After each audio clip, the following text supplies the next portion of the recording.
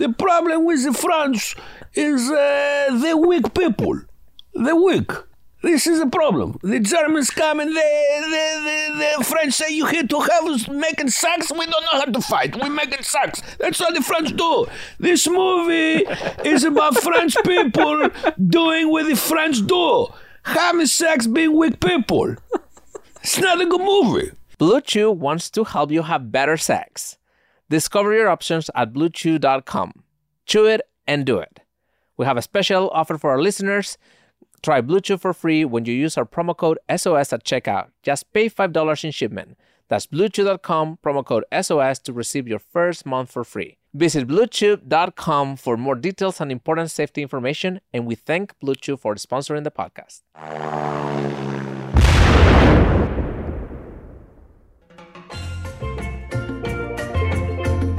Hey! Welcome back to SOS VHS. We have a great guest today. He's a New Yorker.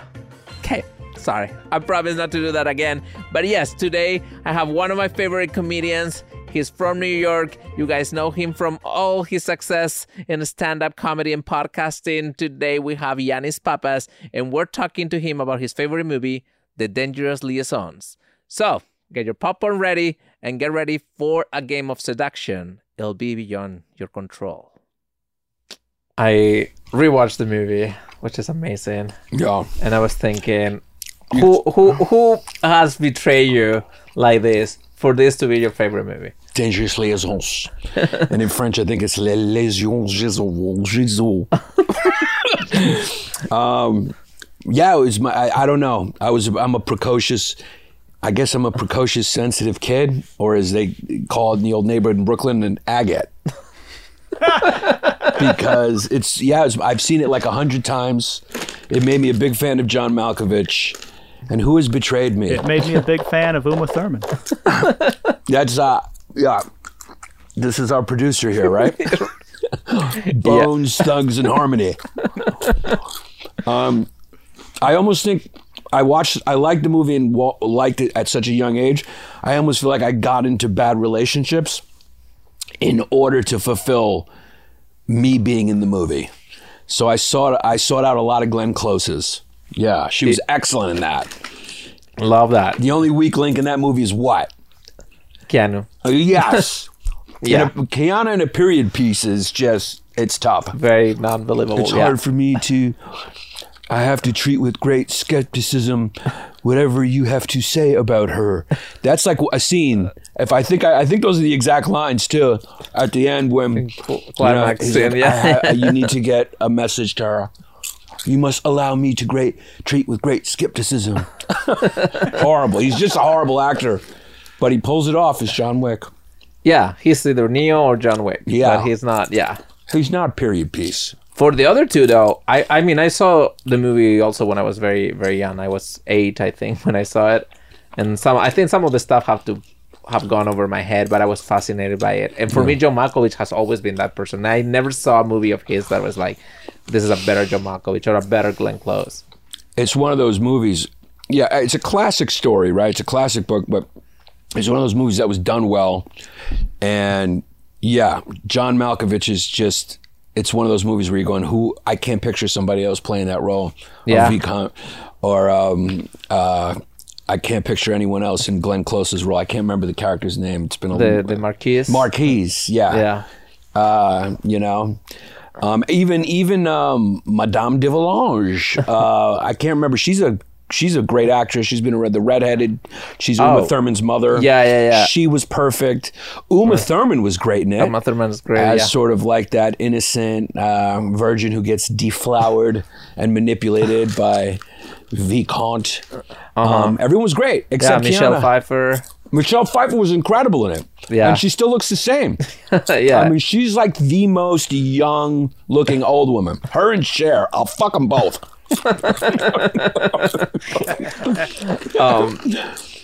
So did you remember seeing the movie in the theater? No, I don't think. Maybe I did see. If I did see it in the theater, it would be something my parents took me to, because back then, like my parents were like had me older, And like I had no childhood, right? I had a brain injured brother and I was 3 and they were like, watch him. And then also we're going to see Reds and Jagged Edge. Come with us, you're 4, you're gonna have nightmares forever. So it's possible they took me to see it. And maybe that's why I liked it, because they've taken me to so many adult movies when I was too young and I couldn't sleep. Do you think, I mean, I'm not sure, your parents were born in the U.S., right? But I My feel mother was born in Greece. Oh, your mom was born in Greece. Your dad, I was just thinking if it's She's a dirty immigrant. European thing, because my parents had to take me to that movie. If I was 8, there was no way that it would. We're educated. We come from educated families. There's a lot of slobs out here who want to go see the latest rock movie, but me and you want to hold hands and watch that movie. Yes. And it's not even in a gay way. We're just educated bourgeoisie. Mm-hmm. And that's appropriate for the movie we're talking about. We're bourgeois. Right. We're bougie. Also, like, well, do you know that Annette Bening, like, was... Wait, who was that? Annette Bening. Oh, okay, yeah. I knew who it was, but I just like you wanted to hear me talk. Say it again. I just wanted to hear it again. Annette Bening. Annette Bening auditioned for this movie, and then Sarah Jessica Parker got the role and passed. Wow. Before Glenn Close got it. Wow. But then the following year, they made a movie called Valmont. I don't know. You saw that? I did. Milos Forman version. Yeah. No good. Annette Bening is. It's actually been made 3 times. Yeah. So it's Valmont, that one, and then they did it with Cruel Intentions. It was called. Cruel Intentions. They have now a new one coming. I have another one on Netflix. Oh, wow. Is it like a miniseries or? I think they did a movie and now a series. Yeah. They got to leave it alone. And one thing that they're doing is every time is like younger, because like so the Colin Firth version is like they're in their 30s maybe, and then the Cruel Intention they're in high school. Yeah. And it feels like, I don't know. Yeah, this one's gonna be like, "What's up?" I'm gonna text Victor. Right. What's up, Victor? Is Madame Devalanche Kim cool? FOF. Yeah. Yeah. I mean, cool. Yeah. I don't know. Def. I feel all of that Gossip Girl show and all that it's kind of like this sort of thing. It's very fascinating. I guess they want to introduce different age groups to the storyline. Right. Yeah. Why do you think people are so fascinated by this story? Because it's like the Christmas Carol, but for love, right? So you got this guy. He's like Ebenezer Scrooge. He's manipulating all these women. He's notorious. He's smooth. John Malkovich nails it. And then he falls for this chaste woman who he seduces, thinking that he really loved Glenn Close because Glenn Close was his evil opposite. But the love brings out the good part of him, and it changes him.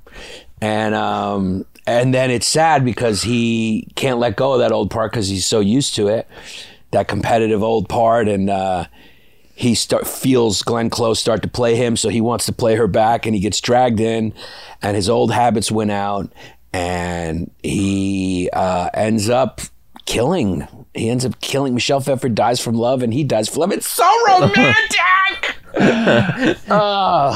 So funny that I would put that movie on and I would fall in love with whoever I was with. I would make every girl I was dating. I grew up in Brooklyn and I would date girls named like Camille, like Italian girls who had no idea, and I'd put that on and they'd be like, like Camille, and they'd be like, what is it? Why are you putting this on for? What is this? What's wrong with you? And I'll be like, trust me, this is a great French movie. But is it? Do you feel that the message is like this super romantic? That's how you see the movie. Super romantic, super realistic. I think. I think there's a cynic and there's an optimist in all of us, and so I think in this movie it manifests itself.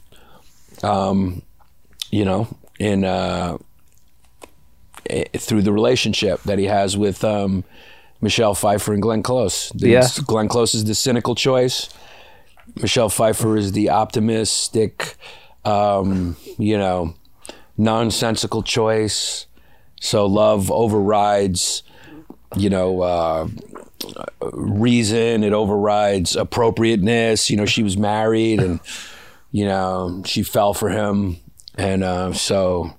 Yeah, she gave it all to him, and she was a chaste woman, didn't believe in all that, but she fell for him, and then he ripped her heart out. Yeah, it's beyond my control. Do you think it's like what do you think then is the takeaway? Your takeaway is like love conquers all kind of thing. Love. Well, love kills you. Yeah. Love kills you. Love makes you sick. We've all been there. It's horrible. It's absolutely horrible. The morning of a relationship is like a death. And it's, I think, in some ways worse than a death, even of your parents, because your parents didn't make you come a lot. And you didn't like go to... Most parents. Bone Thugs and Harmony love that. Yeah, most parents. Yeah, above the Mason-Dixon line. So it feels horrible. You get chemically connected to someone, and then you get your heart ripped out, and you have to mourn it like a death, and you get so depressed, and you have to you learn something from it. You grow. You become a new person. It's beautiful. That's a real, you're going to have that problem a lot if people eat popcorn. So this is a realistic movie about how love kills. Yeah. Love kills if you don't treat it right. You have to treat it right. You have to give into it. You have to submit to it like God. And if you don't, you'll be punished like the devil. You got to give into magic. You got to believe in magic. Yeah, I feel like the world was in for these characters at least, the world was at balance at the beginning, right? Yeah. And then after love kicks in, everything crumbles down. So I feel like none of these characters like survive emotionally, you know, they're not like, they can't get there because of their own, you know, how they see the world. And you said in an interview that your dad told you that surviving emotionally was one of those things that, you know, that was as important, if not more, than surviving physically. So how do you survive emotionally? Oh, man. And I've had some major trauma in my life. Therapy. I think it's important to have a wide network of friends, to work on your ego, to try to enjoy yourself and laugh, but have a lot of friends.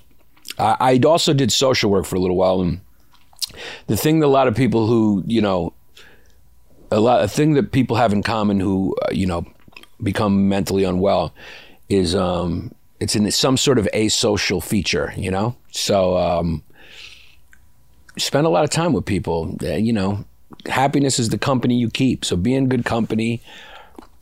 Try to keep things light and meditate. But Do you? I've started. It's great. It's really great. But so surviving emotionally, it's not easy. It's not easy. And it's something humans have to do because we're the only animal that cries. We're the only animal that feels deeply. We're the only animal that falls in love. This magical thing of love. There's a little mystique. We've evolved up to the point where we can kind of taste the mystical chord of the universe a little bit. We get a little glimpse of God or infinity. And so that comes with some pain and some pain. It comes with some pain. You know? Yeah. Yeah. So okay. Don't you think? Yeah. I mean, I Why is your wedding ring on your right hand? Spanish. Oh, is it Spanish? Yeah. You know, Greek Orthodox, it's supposed to be on the right hand as well.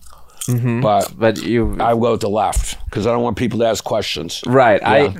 I want people to ask questions. You know, well, they don't have, once you hear the accent, that's redundant. Right. At that point. Yeah, that's true. That's true. Like for people who don't hear me talk first. You sound like you're doing a post-match interview at Wimbledon. Right. Tell us, Carlos Alcaraz, how did you win that match?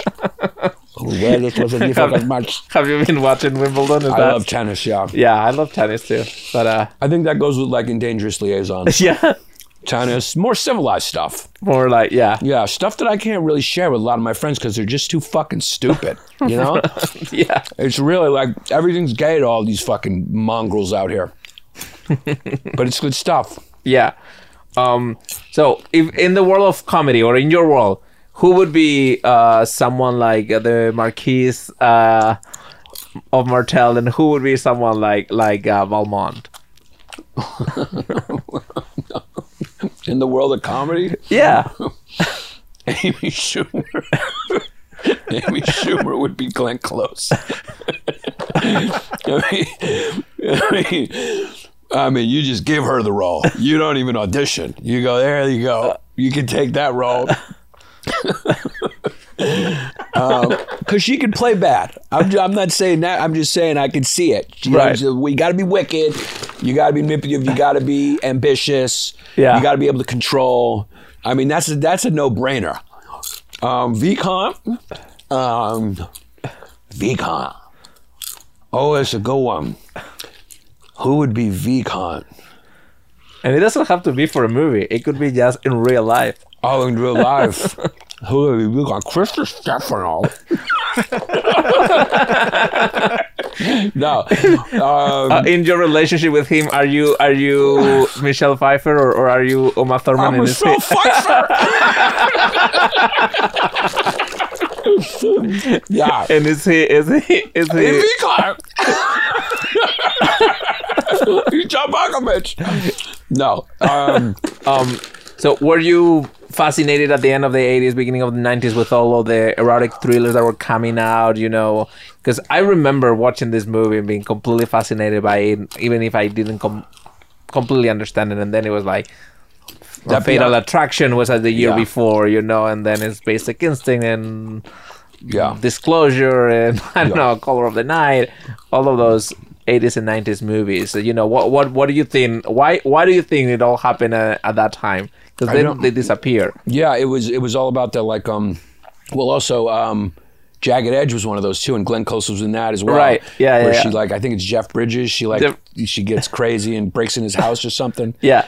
Yeah, and she played a couple of those roles. Yeah.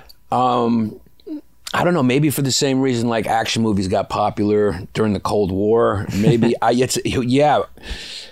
don't know why. And it was always about a powerful vixen, right? Like a manipulative vixen who was deadly. And I don't know. It must be because one of them became a hit, and then they copied him. Yeah, I mean, Hollywood is not known for its originality. Right. Yeah. Every success story you hear in Hollywood is always like, we got turned down by every place, and then everything after that imitates that thing that got turned down every place. That is true. Yeah. Yeah, and I feel like this year, that's what I'm saying. Like the next year, Valmont came and it's like, oh wait a second, didn't I have not? And then there's Volcano and whatever is the other Deep Impact or you know all those movies that start coming in pairs. And, you know, it's a funny thing because why did they do Cruel Intentions? And I don't think Dangerous Liaisons was a box office hit, was it? No, I think it made like $37 million, something like that. Like, it was on okay, you know, they made their money back. So it's interesting why they tried to make more of them. Yeah. You know? I don't know. I think my understanding is Valmont was being worked out at the same time, and then Christopher Hampton, I think, is the screenwriter. That's right. They were both they were having at the same time. So he started writing faster because his play was a hit. Yeah. And then they adapted him to the movie. And I remember that. That's an interesting thing. Right. Is that there was these two, they were who making the same movie. Yeah, which is so strange. Very strange. This episode is sponsored by Blue Chew.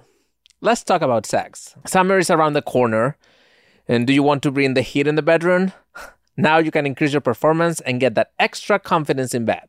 Listen up. BlueChew.com. The process is simple. Sign up at BlueChew.com, consult with one of their licensed medical providers, and once you're approved, you'll receive your prescriptions within days. The best part?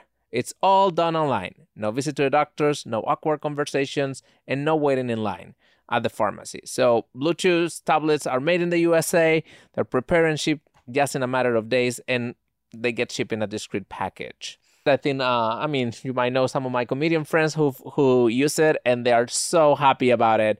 So I definitely recommend it. Blue Chew wants to help you have better sex. Discover the options at BlueChew.com.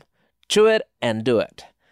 And we got a special deal for our listeners. Try Blue Chew for free when you use our promo code SOS at checkout. Just pay $5 in shipment. That's BlueChew.com, promo code SOS to receive your first month for free. Visit BlueChew.com for more details and important safety information, and we thank Blue Chew for sponsoring the podcast.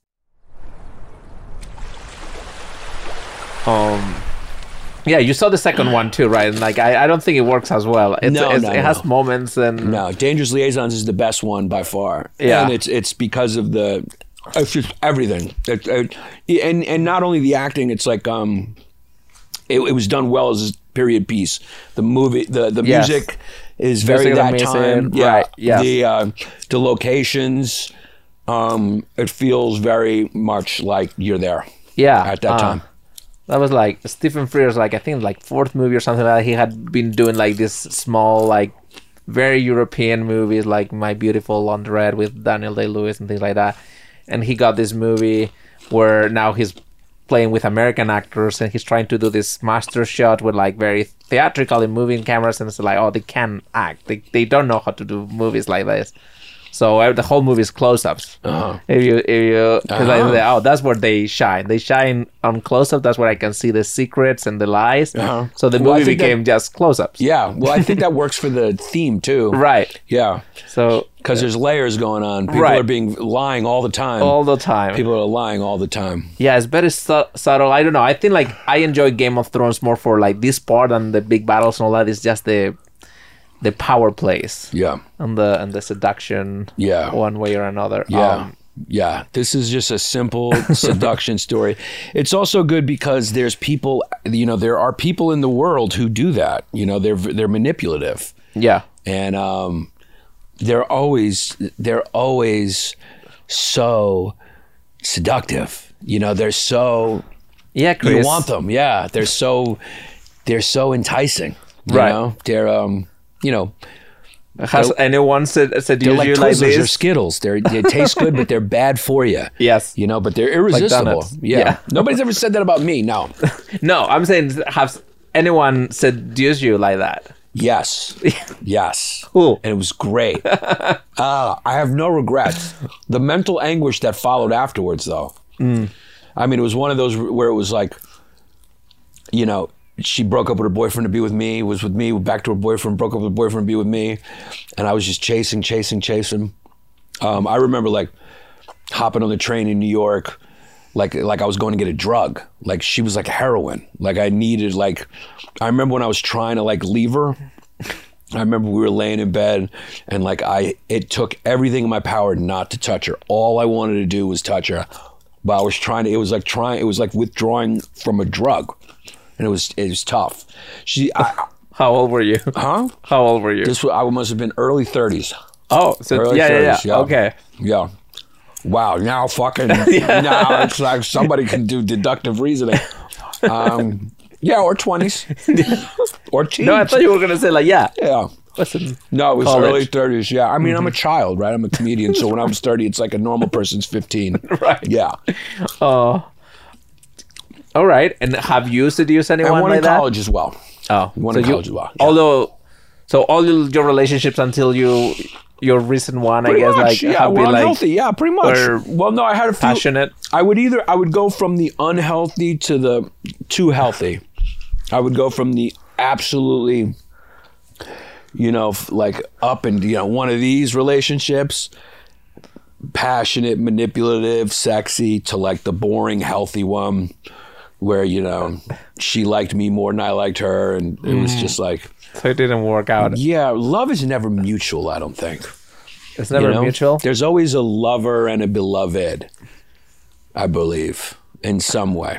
And does it change who is who in the relationship? No, I just think it's like, I don't know. I think there's always like, I don't want to say dominant and submissive because it's different, but the same principle. It's like there's someone always who's a little more beloved and someone who's a little bit more the lover. So do you love your wife more than she loves you? I mean, of course I'm going to say yes. Of course I'm going to say yes. Yeah. Right. Yeah, I mean, romantic love. And then there's like that fucking, we have a family love. Nobody makes a movie about that shit. You never get to see a movie about changing diapers and two people going, what are we having for dinner? Right. Yeah. That's not a fun movie. It's a horror movie. They made them in horror. Yeah, that's a horror movie, yeah. Right. But that's most of, if Michelle Pfeiffer and John Malkovich stayed together, that's what the sequel would be. Right. Or just changing diapers, yelling at each other. Right. Interesting, yeah. but true. Well, yeah, and that's why it's kind of great because it's like when a rock star dies young, You get to make them into a god. They're young forever. And maybe that's what's great about this love story is they both die. You know, it's very Romeo and Juliet in that way. Yeah. And so it stays, it's like immortal.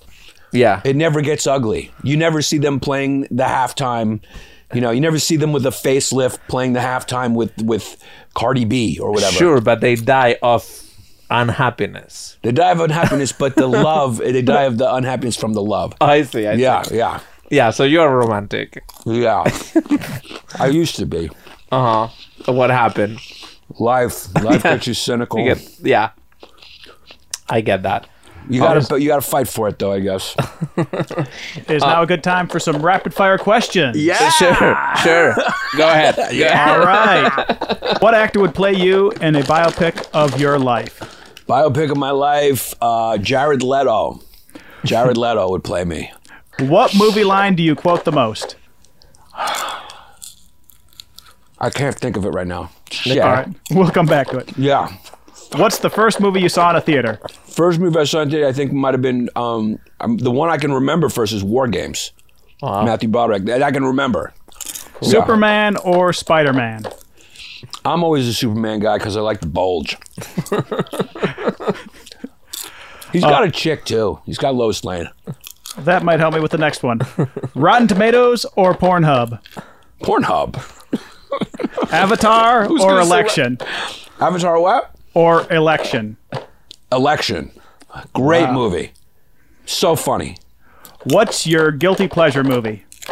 My guilty pleasure movie is probably Boomerang with Eddie Murphy. Yes. You got Martin Lawrence, David Alan Grier. Hilarious movie. Fun. The audience might be hearing it, but what's your favorite movie snack? Favorite movie snack? Popcorn. Was this bad? Did it make it pop the whole interview? We're at the movies. It feels just like being at the movies with you. Who would have made this the main snack of movies? Like, it's the noisiest thing. Shower or a grower? I'm a grower. I'm not a shower. If your life was a movie, what would the title be? Almost.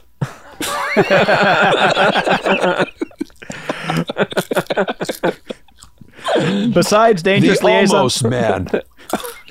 Yeah. Besides Dangerous Liaisons, what movie have you rewatched the most? True Colors, probably. John Malkovich, James Spader, Before Sunrise, Before Sunset, Before Midnight. Yeah. And Goodfellas, anytime it's on. I just watch it.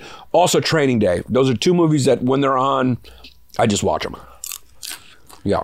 All right, that's the end of the rapid fire question. Cool. Thanks. Thank you. Okay, one more fact about this movie. Did you know that they have they shot a bunch of alternative endings? No. And that they didn't know how to finish the movie. And actually they have one of the endings has like her going to the guillotine and like her head chopped. No. And that they laughed like watching the ending. They couldn't like even like bring themselves to cut it in for a screening. It was too funny for them? It was just like, this is impossible. What are we doing? Right. And it was actually Glenn Close who came out with that final moment at the mirror. Oh, it's so good. So good. Oh, she really came up with that? I didn't know that. Yeah. Because I think the good. writers said like, I want to put a sentence from the book on the screen that says something. I think it's something like, and from then on she had a soul on her face or something like that, like poetic, and she said, "Oh no, I can act it." Oh, that's incredible. Oh, that's incredible. Oh, that makes it so much better to know that. Yeah. Yeah, because it begins with her whole like face on, right? And then it ends with her taking the makeup. And also she goes from like pretty to like kind of ugly, and like her skin color is like red. Yeah. And so it's very symbolic of her mask, her psychopathic mask coming off. The ending was perfect. That's awesome. And as a last scene, it was perfect that, you know, the letters got circulated and finally she was exposed. And yeah, that ending of her in the mirror was perfect. Did you read the book? I read it when I was little, like so long ago. Yeah, because the ending and then is like one of those things that had like a moral, obviously something bad has to happen to her, and then I think she gets smallpox, so she gets this figure. Right. And then she also loses her trials. She has a trial going on, so she loses all her money. And then even has like a a thing at the end of the quote that says, and many more things, bad things happen to her that I cannot even tell you about it. Right. So it's that sort of thing. And I think the writer, when he did the play, he took all of that away and he let her win during the Broadway play. Was it a book originally or a play? I can't remember. No, it was a book originally, like a 1700. So I think I read the play. I think I might have read the play. And then, the play was written by the same guy. Yeah. And the play is more like a fun, like the bad guy can win, kind of thing. Right. And then they went back to this. The movie just supplants it in my mind. It was like, I just enjoyed it as a movie so much, that particular rendition. And I watched it so many times that it kind of supplanted all the memories of whatever I read as a little kid. Yeah. It feels like your personality is not very much like the ones in the movie. Are you attracted to the opposite thing, or are you deceitful and do you like that stuff? Do you apply any of that stuff to your career, comedy? No, I don't. And you should if you want to make it in business. I don't. I think there was a time that I kind of romanticized it about like the seducing a woman, but it was really more just the romantic aspect of it. Yeah. I mean, I think it's the same reason why I like that trilogy. It's what we experience. Yeah. And it's the greatest moments of our life. The greatest moment of your life is not going to be going to see a Fast and Furious movie in the franchise. It's not going to be the greatest moment of your life is going to be who you're with at the Fast and Furious franchise. All my best memories are with women. All my best memories are some type of love or affair or sexual experience. Those are the best memories. They beat everything. They beat any great show I've done. They're the number one. Like it's just the best thing that can happen in life is a romantic connection. So the movies that really nail that are the best to me. Annie Hall is another one. There's so many that I like that are about romance that are done well. They're not done cheesy, Yeah, and you like more like the drama romance than the rom-com. Done well. Yeah. Good story, done well. Yeah.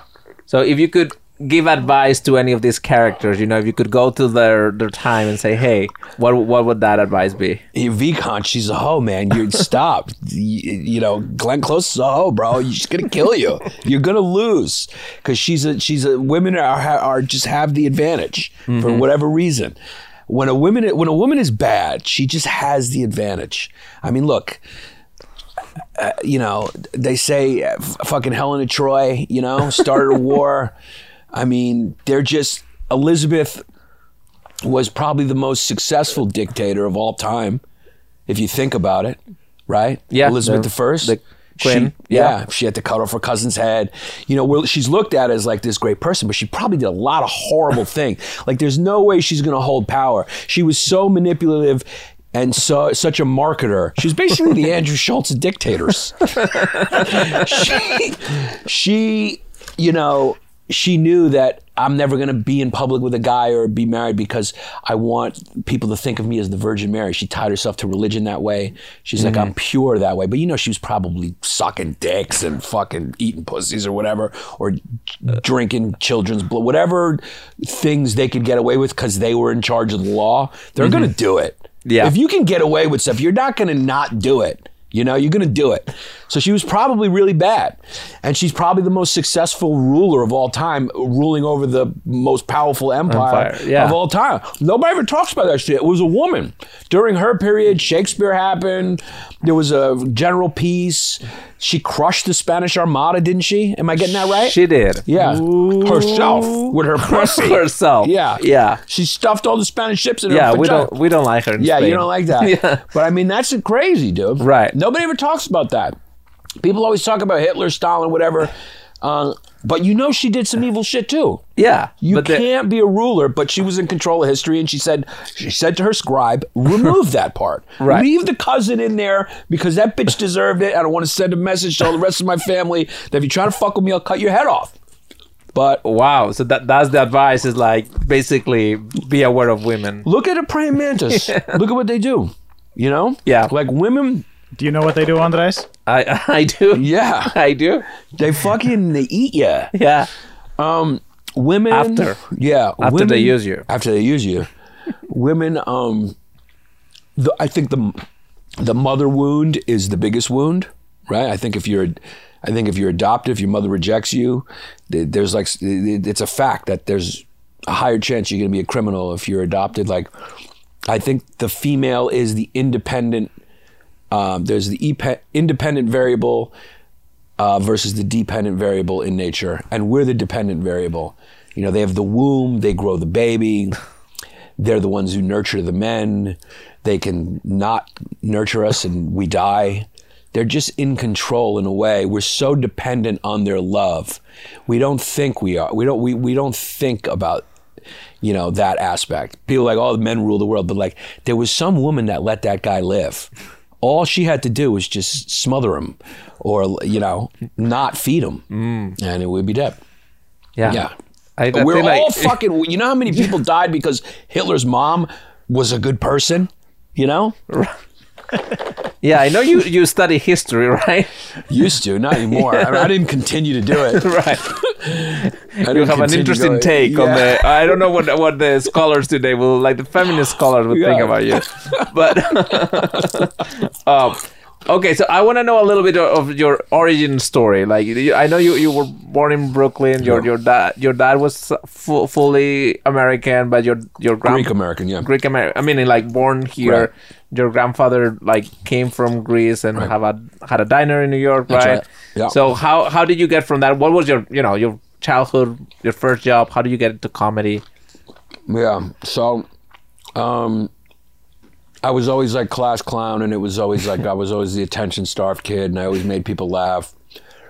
And I went to school in D.C., and I thought I was going to be like a CIA agent or something. And then I realized that the only reason I wanted to be a CIA agent because I was like had a fantasy of like meeting women at the bar in Miami at the Clevelander and telling them I was a CIA agent. I went back to New York. Like True Lies, you were doing Yeah. So I think it was probably inevitable. You know, it was the only thing I've ever done decently. You know, that I had a natural ability to do. I just made people laugh. And so that's basically, I pursued it because of that, yeah. What was your first job? First job was a fun, well, I mean, I had jobs, you know, I worked for my dad's office. I had jobs when I was a kid, and I worked in college. But my first job after I graduated college was an interesting one. I worked for a pretty much a con artist. She was a very interesting woman. I think she might still be alive. I don't know. I don't know. Like, there's no chance she's gonna see this, right? I don't think so. Yeah. I think you're good to go. Secret time. Did she make you seduce someone and like? No, but she was an interesting dude. She was interesting. So she was like a world famous poker player, and she was like maybe the only female who was highest ranked, and she also like was like a general counsel. She had a placement company for like general counsel level lawyers, but the company was just her, and she hired like me and another girl and like paid us nothing, and she would change voices to make the company seem bigger.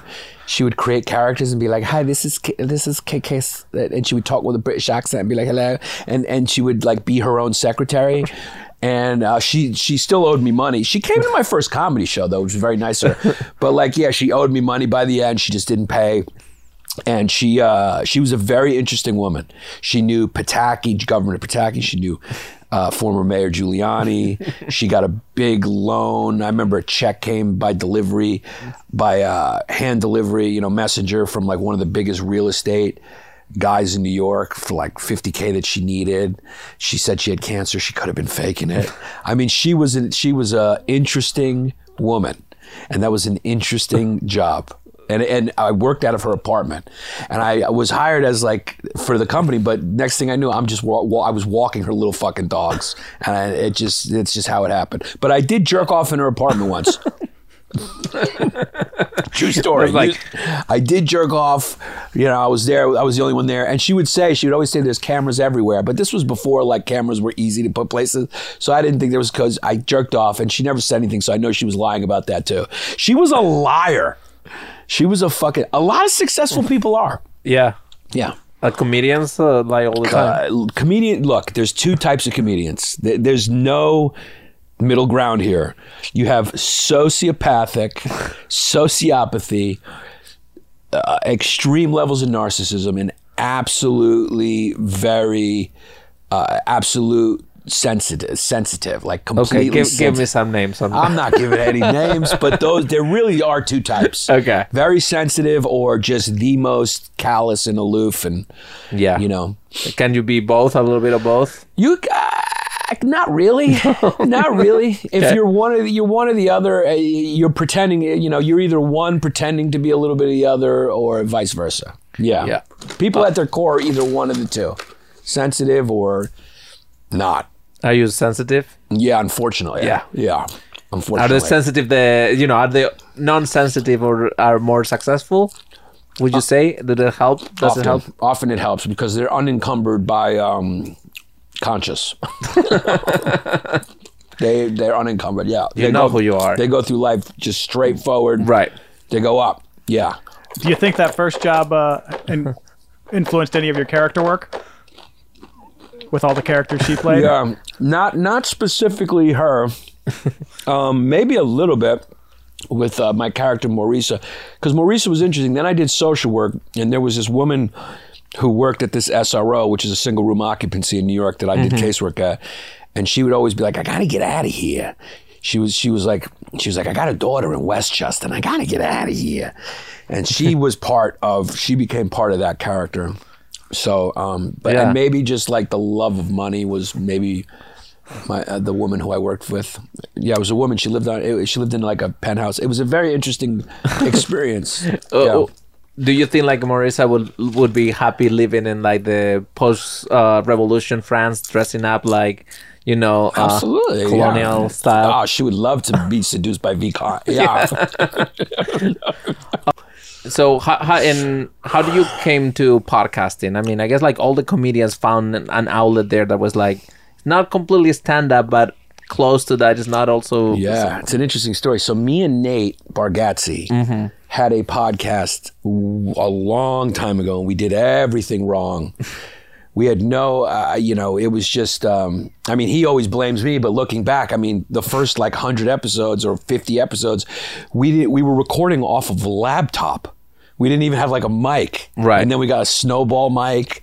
There was no video. This was way before. This was like, Did you share a snowball mic? Huh? Did you share a snowball mic? We shared it. It sounded awful. Yeah.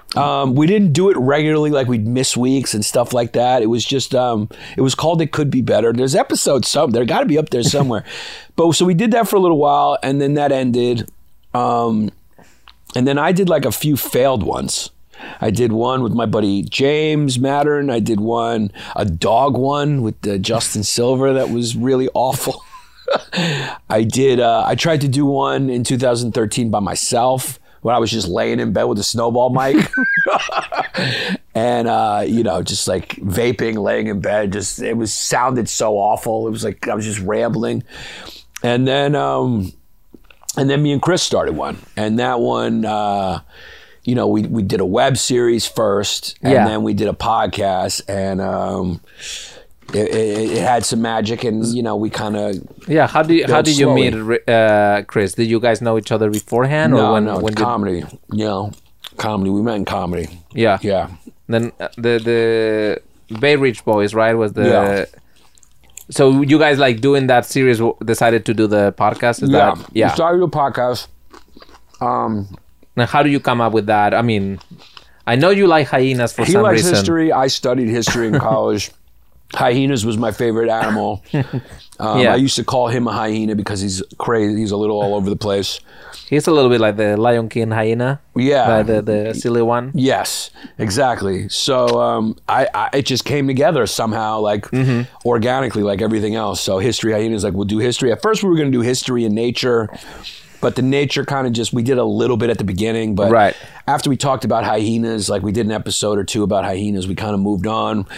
But we incorporated like hyena cackles into it. It was really fun. And history, a lot of the time history was like probably the least thing we did on there. So, but we always did some sort of history. Yeah. And it was just organic. It was just, it just kind of evolved organically. Yeah. I mean, I've seen a lot of like the two people podcast comedians, and not, I guess that you did a bunch yourself. There's no always the chemistry that pops, and you guys had that, or like Bobby and Andrew had. There's a few people that when it clicks, it clicks. When it clicks, it clicks, and when it doesn't, it doesn't. And there's no way to explain it. It's just organic, like love. And what? Yeah, was it a pandemic podcast mostly? We started before the pandemic, but mostly pandemic podcasts. Yeah. Like, I think we were like we were maybe a year before the pandemic, or maybe a year and a half before the pandemic. And we really started to pick up when we ended was when it was really picking up. It was right when we ended it. Which confused a lot of people because it was like it seemed like it was poised to take off. Right. Yeah. So you said like it's like love, so it ended up is one of those relationships. Things don't end good. Nothing that ends good. Right. So like if everyone said, we know he Valmond you, huh? He Valmond you. I'm just joking. No, he didn't. But it was a mutual decision. Okay, but yeah. So I was gonna ask you something and it just went over my head. But podcasts are also about learning.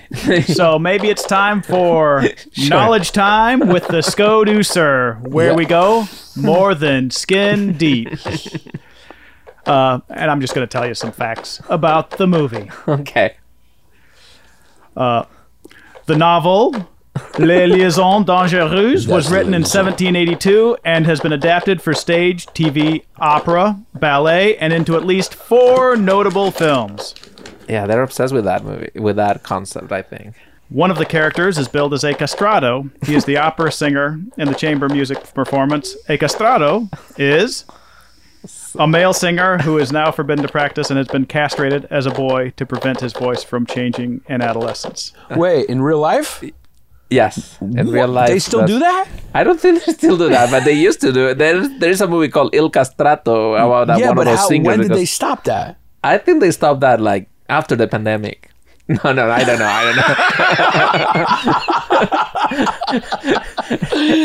No, I have no idea. I think it's that 17, with the revolution, I think it went away. Yeah, the pandemic.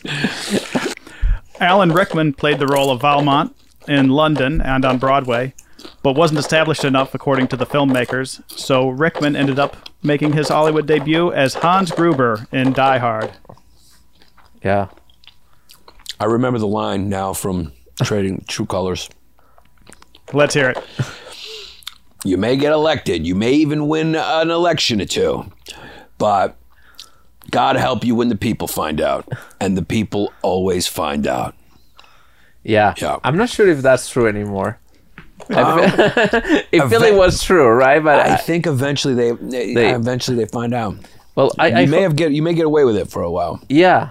But people find out. I heard you say something. I think you were talking about a little bit like probably free speech and all that, and you say like that the dangerous people are dangerous because people are stupid, or the education is not there. That hearing lies shouldn't be as like that people's, I guess, like intellectual level or like knowledge is down.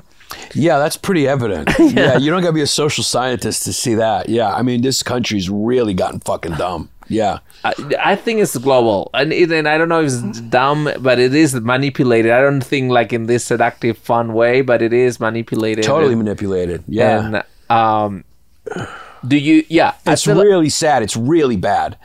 Like you'll never see a podcast with a young person going like, "I love dangerously." It's not going to happen ever again. Yeah. Yeah. So any solutions as a comedian? What would you do to like make jokes about it? That's all I can do. That's all we can do. But yeah, it's scary. It's not good. It's not a good thing. It's not a good thing for civilization, humanity, for the future. It's not a good thing for the people themselves. So the more you know, like the more sophisticated you are, the more educated you are, I think the more you enjoy life. Yeah. We also suffer too. I don't know, maybe I'm wrong, because stupid people, ignorance is bliss. Yes. Yeah. They don't have anxiety or anything, so. Matrix quote. Yeah. Did you want to be an actor or not? Did you want to be in movies? Kind of, but not really. It's weird. Yeah, it was like, it was more just comedy. Yeah. It was more like, I can make people laugh. I'm good at that. So there's a way you can do that by doing a stand-up set. And I was like, all right, I saw an ad in the paper and I took a class and like it was a class of people. We put together like 5 minutes and that's how it started. Yeah. And why did you hate LA? LA, I don't hate it as much anymore, but LA's a one industry town. Everyone here is sort of in entertainment, or there's like an underclass. It's an underclass or entertainment. So it's like annoying people or like people who are like working really hard. Yeah. So it's just, it doesn't have a real foundation. It's got some beautiful parts. I love Manhattan Beach. Malibu's great, there's certain parts of it, but yeah, I'm just addicted. New York is just, I could never live anywhere outside New York. Even when I lived in Miami for a year, I would go back to New York like almost every weekend I could, and that was just a year, and I was just in Miami. It's not that far away. Yeah. But New York is just, if you get infected with the New York bug, there's guys who have it and they'll never leave. Yeah. And I'm one of those guys. Like, you look at some other comics too, they'll leave for a little bit, but I guarantee you, because it kind of is it's like the best city. It's like the best. It's got everything. It's a universe crammed into a city.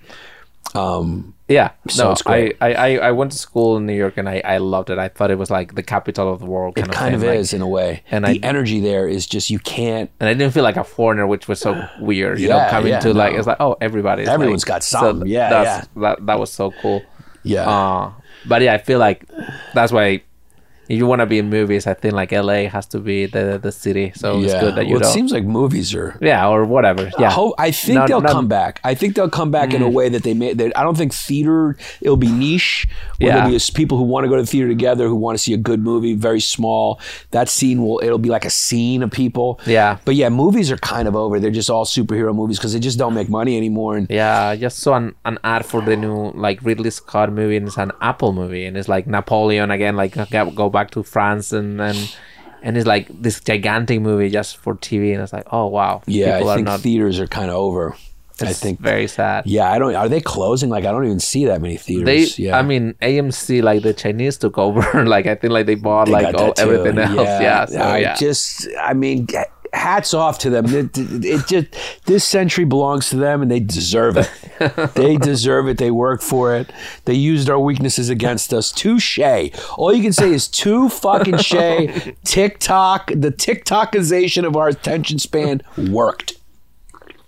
All right, I have one more question for you. And it's like, we've got a few more questions. I can do one. I have a few. No, I have a few. Go for it. Giannis, do you have any deal breakers for a movie? What makes you instantly hate a movie? There was a cheap remake of a movie for Another Generation is a real turnoff. They just did. They do it all the time. Dude, they just did one. It was so bad. It was so cringe. It was White Men Can't Jump. Oh, and it was so cringe and so bad. I couldn't. I saw the trailer and I was like, no way. I mean, speaking of, Cruel Intention, it's funny that you asked that question, because that is probably my biggest pet peeve. When they try, you gotta leave it. It's that greed of like, how can we squeeze this lemon more? You can't. You can't. It's a classic. White Men Can't Jump is a classic. Yeah, they tried great movie. Ben-Hur a couple of years ago. It's like, how? Yeah, it's just not going to happen. Yeah. What would be the worst remake of Dangerous Liaisons? The worst. I think Cardi B would be Glenn Close's role. I think you could just use Keanu Reeves again. But this time as the lead? Yeah, you just use him as Vicomte. I think that, and then you could fill in whoever else. It's already bad enough right there. I prefer to watch the Amy Schumer, like Chris Stefano version. Oh, that's a great one. That would be a great fucking. They would be great, dude. It would be fucking great. They would actually be really great. Yeah. And we look forward to having you both on the show. Yeah. Well, so the film highlights the consequences of playing, with emotions, manipulating others. That's sort of like thematic, like, just being the consequences of not being honest with yourself or embracing love and all of that. So, have you ever faced any backlash or any challenges and consequences as a comedian, pushing back a little bit the boundaries of things? Yeah. Yes, I have. Yeah. Yeah. My last special, I make fun of both sides. Yeah. And I always get that backlash because I do that a lot. I'll make fun of anything. And people have gotten upset. Yeah. I've felt the backlash, and my characters are edgy, and they're real people that you'll find in the world, and so sometimes that hits a little too close to home. The Greeks especially are very torn over my character, Mr. Panos. Yeah. They either love him or hate him. And the ones that love him are usually a little younger. The ones that hate him are a little older. And it doesn't always break down like that. But, they think I make the Greeks look bad, and I'm making fun of Greeks, and it's proud people. So, I faced probably the most backlash from them for that character. How about we have that character review Dangerous Liaisons? Say again? Have that character review Dangerous Liaisons. It's a movie that comes from French people. The problem with the French is they're weak people. They're weak. This is a problem. The Germans come and the French say you here to have us making sex. We don't know how to fight. We're making sex. That's what the French do. This movie is about French people doing what the French do. Having sex, being weak people. It's not a good movie. They're wearing wigs. We don't have in Greece. Nobody's wearing the wig. How come you wearing somebody else's hair? Because you're crazy. You're crazy person here. I think I don't know if the Greeks ever had wigs. He should be he should do a podcast by himself. Wow. I did one with him. Yeah. I did one with him. I did one with her. Yeah. There's some episodes up there. Some of them were really good, but it's too hard to do a fucking character for every week. I started to lose my mind. You're starting to think as somebody else. It's really, I would do hours. Sometimes I would do shows with her, and I would just be crushing as her, like people, and I get in a zone, and it's like 40 minutes, but I'm like thinking as another person, and it's like, whoa. Because like nobody did that back in history. You'd shoot a scene as a character for 5 minutes. You wouldn't just go live as that person for a fucking hour or whatever. Yeah, only Daniel Day-Lewis would do something like that. And it's just kind of like, it gets a little weird, dude. Yeah. One of the things that I think when the pandemic hit and everybody was depressed, one of the things, I started working with George and doing Bad Friends, and a lot of you guys, History of Hyenas and Bad Friends, like, I think help a lot of people get out of that depression, and hang out with you guys. And I think part of the success was like that you guys were edgy, and that you could basically indiscriminately could like make fun of anything, no matter what, sometimes crossing lines, and that was kind of like the fun. So that's why I'm not super, I'm not understanding, or I'm not in tune with like the backlash now that everybody's receiving, because I thought that's what people were searching for. Yeah, I think during the pandemic they searched for it because when something is so bad like that, you're not thinking, you're not going like, oh, I'm offended. Being offended is the ultimate privilege. That's the irony. Being offended at a joke is the ultimate privilege. It means all your sustenance is met, all your needs are well met. That you're even thinking about. Like, can you imagine, like, if you're struggling, like, in life, and like someone says, gee, you're like, that's the least of your worries. But do you censor yourself when you write your comedy? I never like censor myself ever. For sometimes for the worse, but I think I'm one of the I think I don't know who is more. I just say, I just always say, I don't know how to do that. I don't know how to censor. I always just go for the funny. Obviously there's limits, but still you record it and you cut it out, because you don't want to break the flow of the funny. All right, and okay. So final question for me. Really going off topic. Yeah. No, I know. But final question: why would people should watch or rewatch? I think in this case, watch for the first time. Dangerous Liaisons. Because it's a great movie with a great story that's timeless, that has great acting, is a well-made movie, and will stay with you. The best movies stay with you. You ever notice that? Like the character of Vicomte will stay with you. The character of the Marquise will stay with you. These characters are so impactful that they're so massively pulled off by the actors. It's like, you know, it's like Denzel in Training Day. That character just stays with you. Mm-hmm. You know, Daniel Day-Lewis in Scorsese's Gangs in New York just stays with you. There's so many examples. Those are just a few off the top of my head. And I didn't even love the movie Gangs in New York, but that character is just stays with you. And I think similarly, Dangerous Liaisons, those two characters really do stay with you. And you leave the movie, it's real. So you leave the movie, you know, like unresolved. It's unresolved. You don't feel great at the end. You know, it's an adult movie. It's it's tragic. It's a tragedy at the end. And beautifully shot, that scene in the snow. So if you're a movie fan, every aspect of filmmaking, I think, is done pretty well, you know? Yeah. So I mean and then the way the blood in the snow, it's just great. The way, you know, when he's clearly beating Keanu Reeves, and then, you know, he leans up against the wall and the flashbacks, so you know exactly. And his acting is so great, and then he decides to kill himself in that way is perfect. He doesn't kill himself in like a. You know, he kills himself in kind of a heroic way. Right. In a romantic way. Romantic way. Yes. Yeah. It's not just like he swallowed a bunch of pills or whatever. And then, they die of heartbreak, and which is a real thing. It makes you sick. And I don't know if it can kill you. It probably can. I mean, I'm not sure if like in the way that the movie does, but definitely. Yeah. The filmmaker said that when the studio read that, they were like, "What are you guys talking about?" Yeah. So when the movie was at a small studio that went bankrupt, but the guy was a fan of the script and wanted to do it, and then Warner Brothers bought the movie, and because they were in the middle of that, they were able to sneak in and without any interference from the studio. So that it kind of happened. Wow. That it wasn't anyone's favorite movie at the studio.